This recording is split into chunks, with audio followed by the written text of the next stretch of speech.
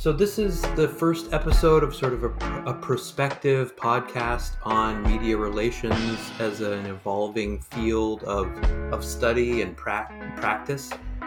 We're both people who are interested in the development of this field, so that's sort of why we're bringing our two separate but related fields of expertise together.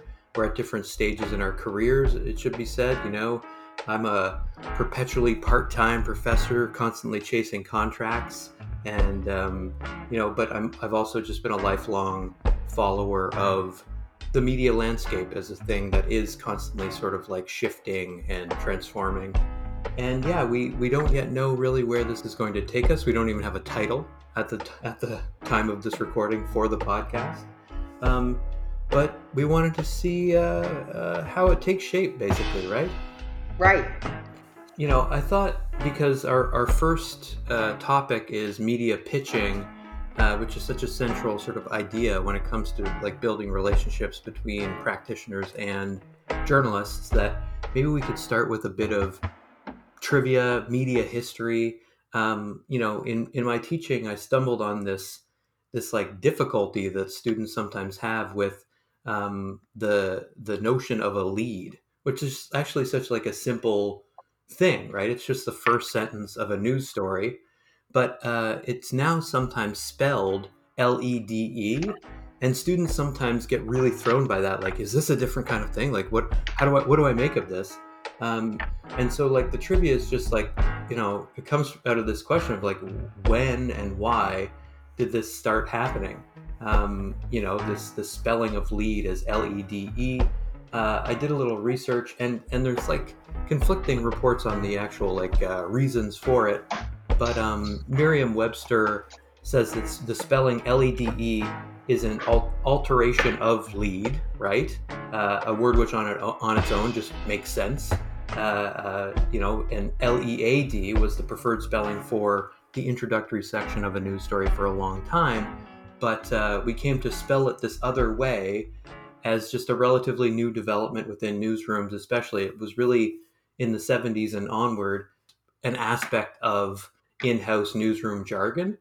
But I think it's interesting that it wasn't until 2008 that this spelling LEDE actually entered dictionaries. And the reason seems to be pretty simple. I mean, it's just a potential problem of misreading lead as lead, right? As either the past tense of lead or the rather dangerous metal, I guess, right? So for me, the interesting thing about this little bit of trivia is that it suggests that even when news is printed, it's always implicitly aiming toward an easy form of communication, right? Like a colloquial layperson register of communication, which is, worth emphasizing because it's something that media relations practitioners with their academic kind of training really need to come to understand, that, the news that is fit to print is meant to be kind of easily digested and manageable. So yeah, I don't know. I don't know if that's interesting or not, but I like it. But, the whole point, though, is to really get us into a conversation about where leads come from, I guess. Like in consuming the news every day, it kind of just washes over us, the fact that there's just a million leads basically within one publication. But, and this kind of leads us into the question of where these things actually come from. And I wanted to cite a Canadian source, William Ray Carney's In the News, which is a book that is an attempt to really try and, give as close to a contemporary account as possible of, the media landscape in Canada. He says that in that book that anywhere from 10 to 50% of a media outlet's story ideas come from news releases that swamp journalists every day. So, if the primary purpose of a news release is getting the media's attention and to encourage reporters to contact us for more information, it does seem to be a fairly effective medium for doing that. But this is one of the things that we're going to kind of question a little bit in today's episode, right? There are, first of all, problems with the construction of news releases, chronic problems, which are worth paying attention to. To again cite Arnie's book, he says the news release is one of the most reviled forms of reaching the media because they tend to see more bad or inappropriate ones than useful ones. We need to kind of just figure out what the best practices are and think about it from a journalistic perspective. Um, and yeah, like to that end, some of the things that are cited in that book are an Angus Reid survey of news editors that shows that only 13% of news releases are considered useful, 18% of them are rejected for being too long, 11% are dismissed because a source can't be reached, right? Right. Often, like they're just receiving too many of the same news releases from the same source. That's a problem. And then I think, what's interesting is like 10%, when you consider like there are hundreds of these hitting journalists every day, 10% are rejected because they are just too poorly written. They're either not succinct enough or they're not direct enough, these kinds of things. Um, so, Susan, like you've dealt with a number of journalists and media professionals. Do you think it's worth emphasizing here, in light of these factors that get news releases ignored, that journalists are, first of all, like well-educated people who don't want their time wasted? Is that like, important point here? Well, I'm just going to give a little bit of background about myself. I come from the media originally, the Globe and the Star, and then I started my PR firm. And I've had that since 1982, believe it or not. And then I was teaching at U of T for 20 years, marketing and media relations. So I've been on both sides of the coin. And I think Hmm. that journalists are inundated with poorly written media releases because people who are pitching to media don't take the time to do their research. And I guess what I'm going to say is the internet has been an incredible tool for me and for other people dealing with the media in terms of being able to really do research and figure out who they are, what they're looking for, and then give it to them. So things are rejected by the media simply because, as you said, they're poorly written, they're out of date, they're advertising, whatever it may be. Right. Yeah. And research, it's clear, is like the key thing here. First of all, figuring out who is best to contact, so you're not wasting your time, but also you're not like on the other side of the coin, as you say, you're not wasting the journalist's time. Right. The research has led you to the right entity. And and so it's that idea of trying to get a shared sense of what is newsworthy within a particular publication, what's relevant.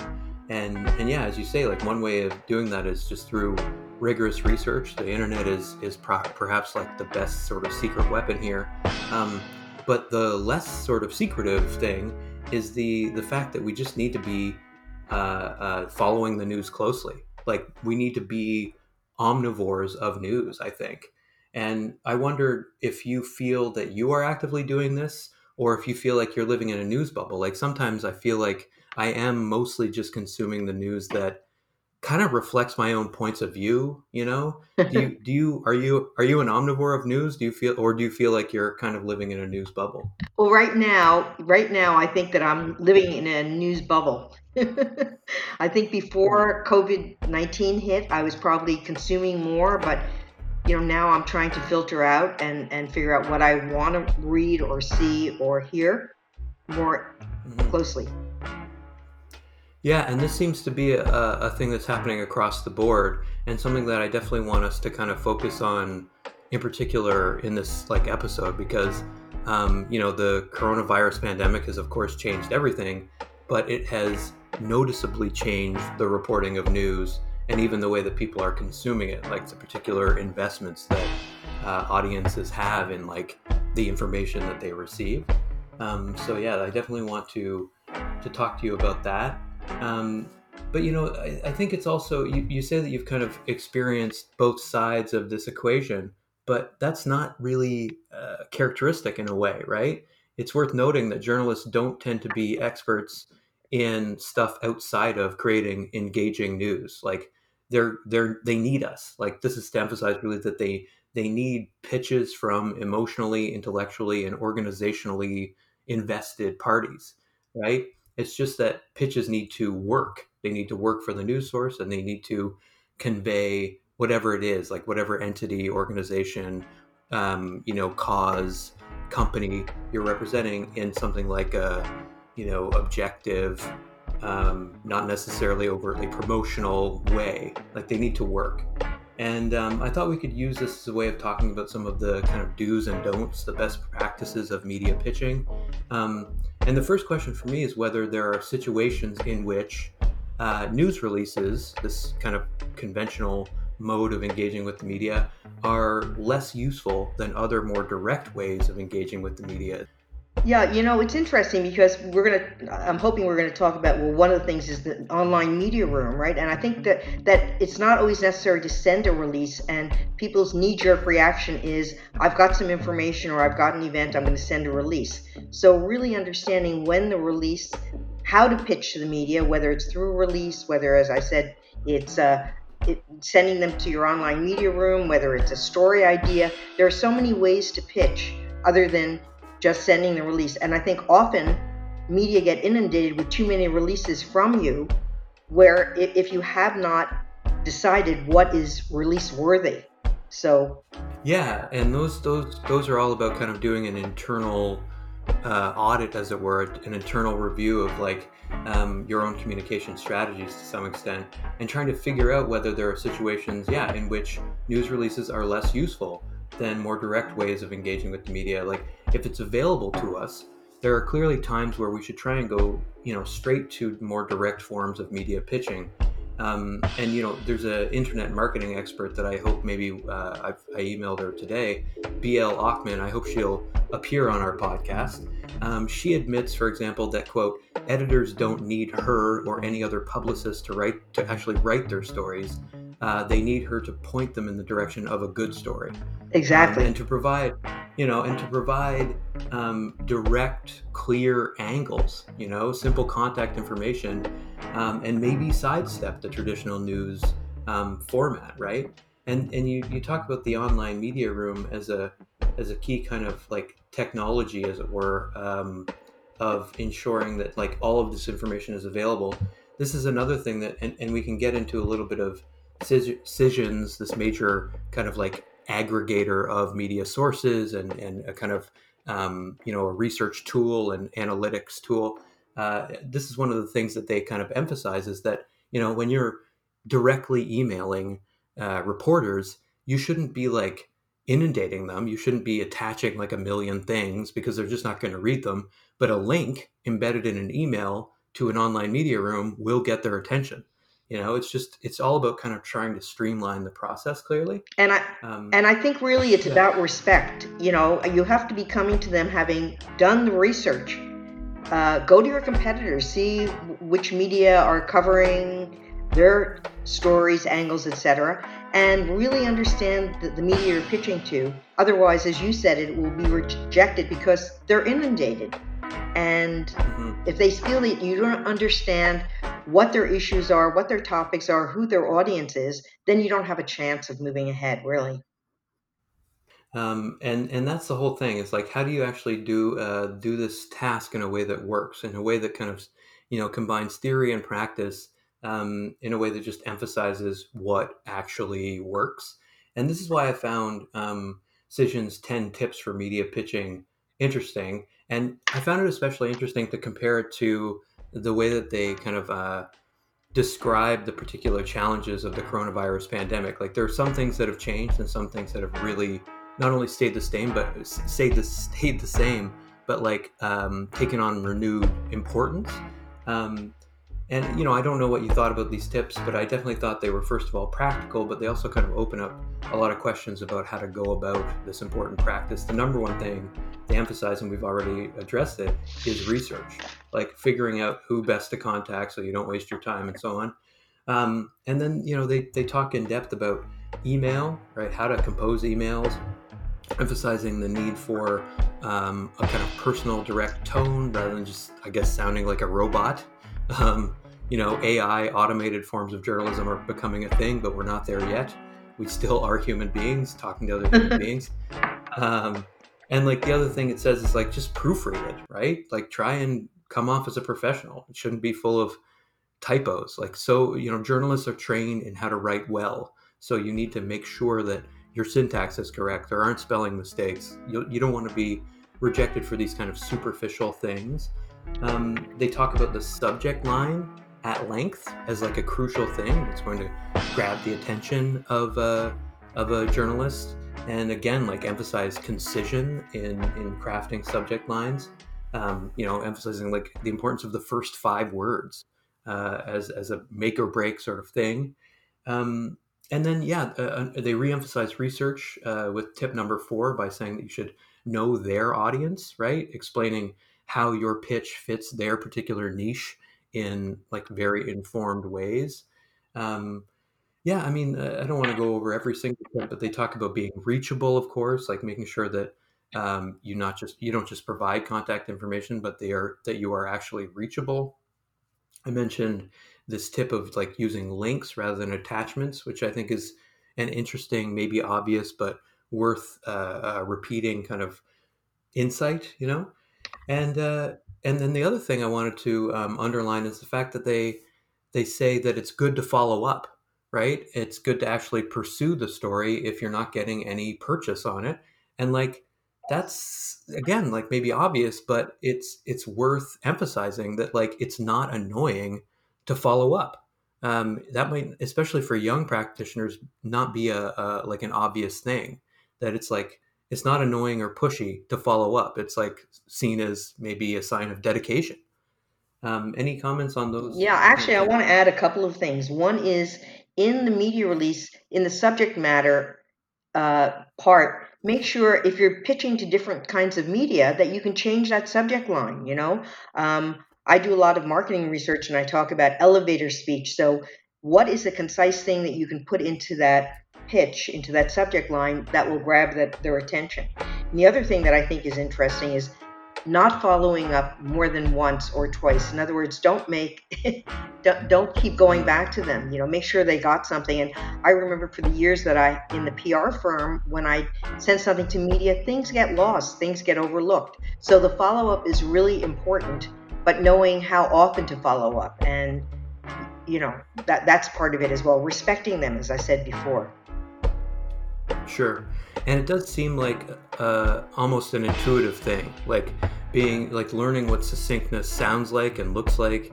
And like that comes from practice, I think, in communication Exactly. and respectful practice, as you say. And I like that emphasis on like, there is a point at which it is pestering to follow up. Uh, you know, it's not always good to just keep, hammering away at the same thing. I think the key And is to build relationships. So if they see that you understand how to send something to them, what to write for them, how to create ideas for them, and you follow up respectfully, then over time they will be really happy to hear from you and encourage you to continue.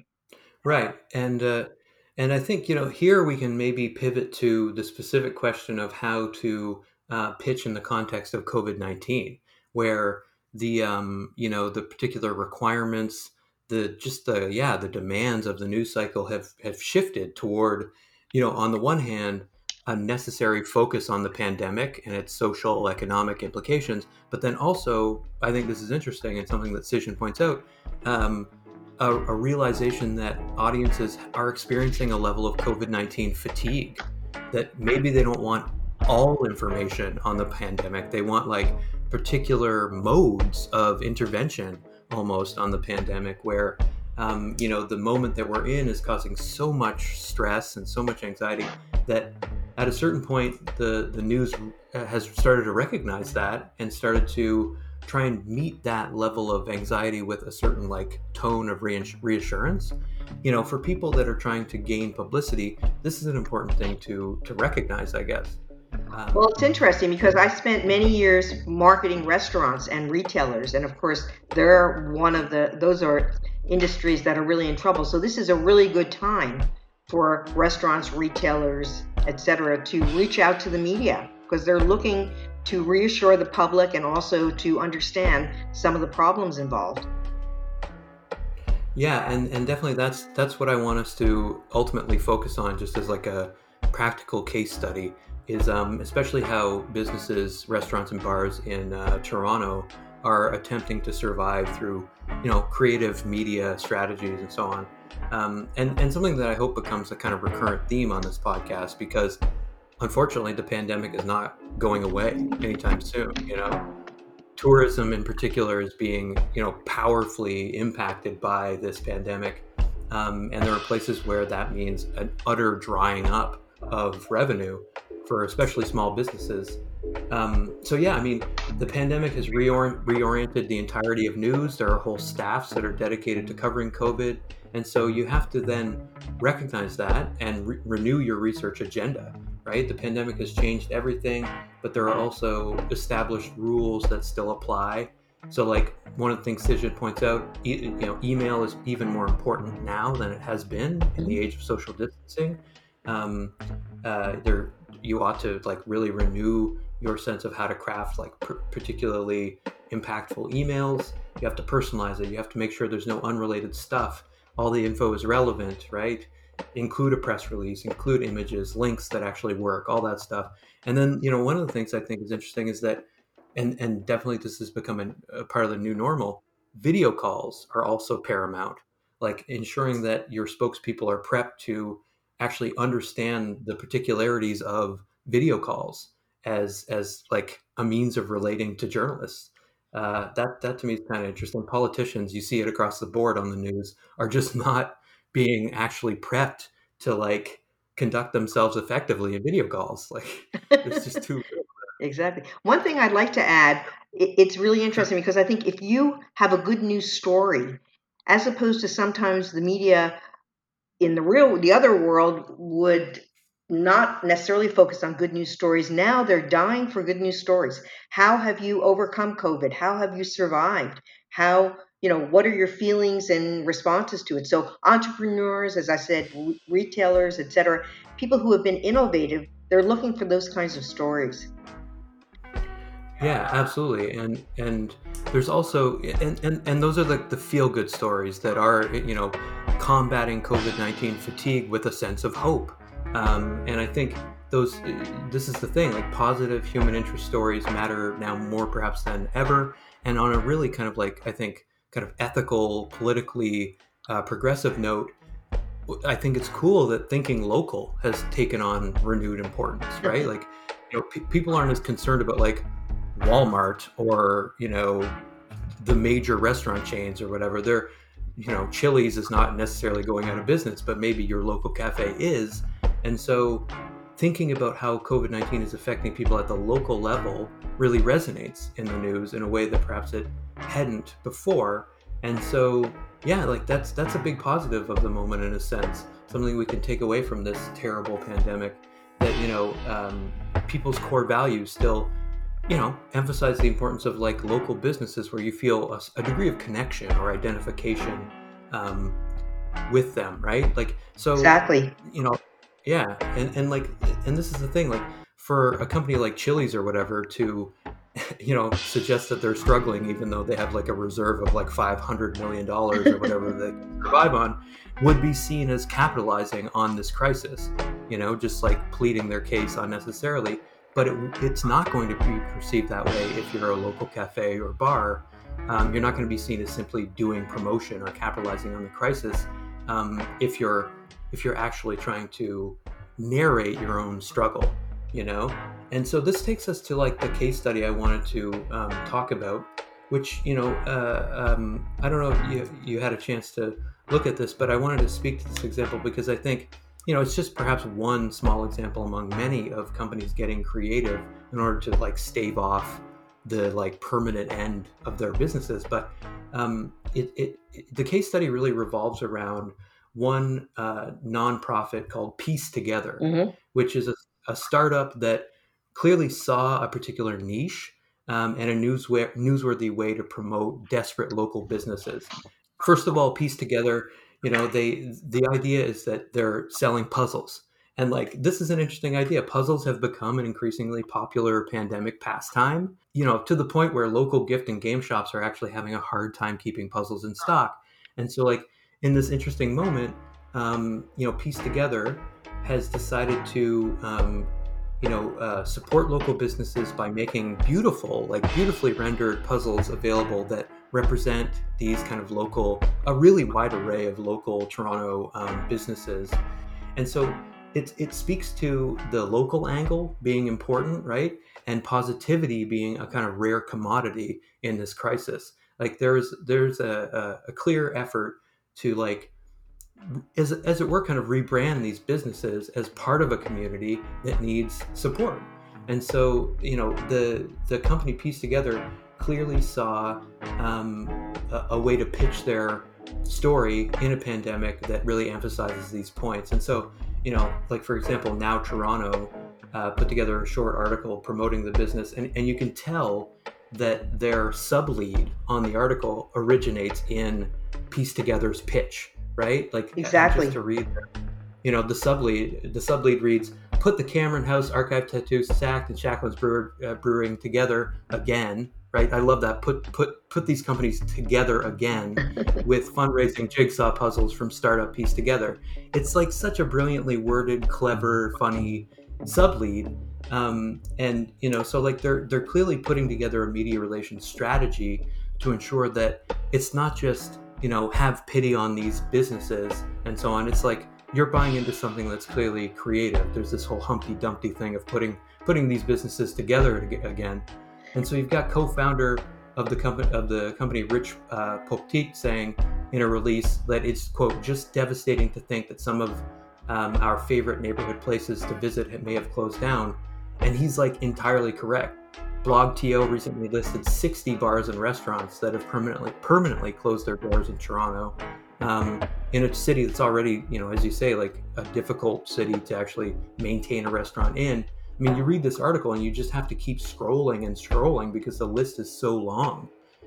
So it's a desperate time, and I think desperate times call for creative measures when it comes to media relations. And I think the interesting thing about Piece Together is also that they can bring together people for testimonials. Like other people can come into a media interview or be contacted by the media in terms of the jigsaw puzzles and what it means to them and what it means to them, what these different Toronto locations mean to them. So it really formulates a nice, just not just pitching the article, but having other pieces to it as well. Yeah, and you see that too in their robust social media presence. Mm-hmm. There's a way that something, again, this kind of like old-fashioned but still creative hobby encourages a level of buzz on social media where people are going to be encouraged to like post themselves doing these puzzles, and you get this kind of like obviously free publicity via just generating a social media presence, which has to, of course, be undertaken as a kind of calculation. I mean, Piece Together has its own Instagram page where they're trying to really emphasize this fact that small businesses and artists are suffering right now. Um, but so they've got the social media presence, they've got clearly a set of news releases that are carefully worded. But then beyond that, they have their own kind of online media room. They've got a website that has a really great set of just like frequently asked questions, where they're making available to journalists the right kinds of information. The fact that it's about fostering community and providing something for people to do in the pandemic, while also having this extra kicker of like providing financial support and engaging with their local community. They spell out in great detail how the price of these puzzles is broken down. It's like really, really simply stated. And it emphasizes the kind of ethical nature of this initiative, which I think is important, right? There's this use of news media, social media, online media rooms to both drive sales and encourage sympathy, which is so characteristic of this crisis and the ways in which I think companies need to make their cause newsworthy in the context of the crisis. Exactly. Yeah. And so, I mean, it's just the idea of creativity, but the idea that, your pitch needs to be topical and timely. This is something that's necessary for survival, but it's also, the local impact is clear. It's necessary for saving lives. I mean, in some sense, like we are reaching a point where the pandemic is producing a level of economic recession that literally is threatening people's like not just livelihood but their lives. This is a sector where you're seeing the hardest impact in some ways. the good news Exactly. stories, right? And it's interesting Yeah. because I do live in Toronto, and every Friday I would go to the Rex to listen to live jazz, Friday afternoon, 4 o'clock. That's how I'd end my week. And then, of course, everything closed down. So now I am looking for some of the local restaurants and retailers that I can support because I want them to survive. So those who reach out to the media and tell their story and find ways to back it up, I think that's the best way to use the media right now. Totally.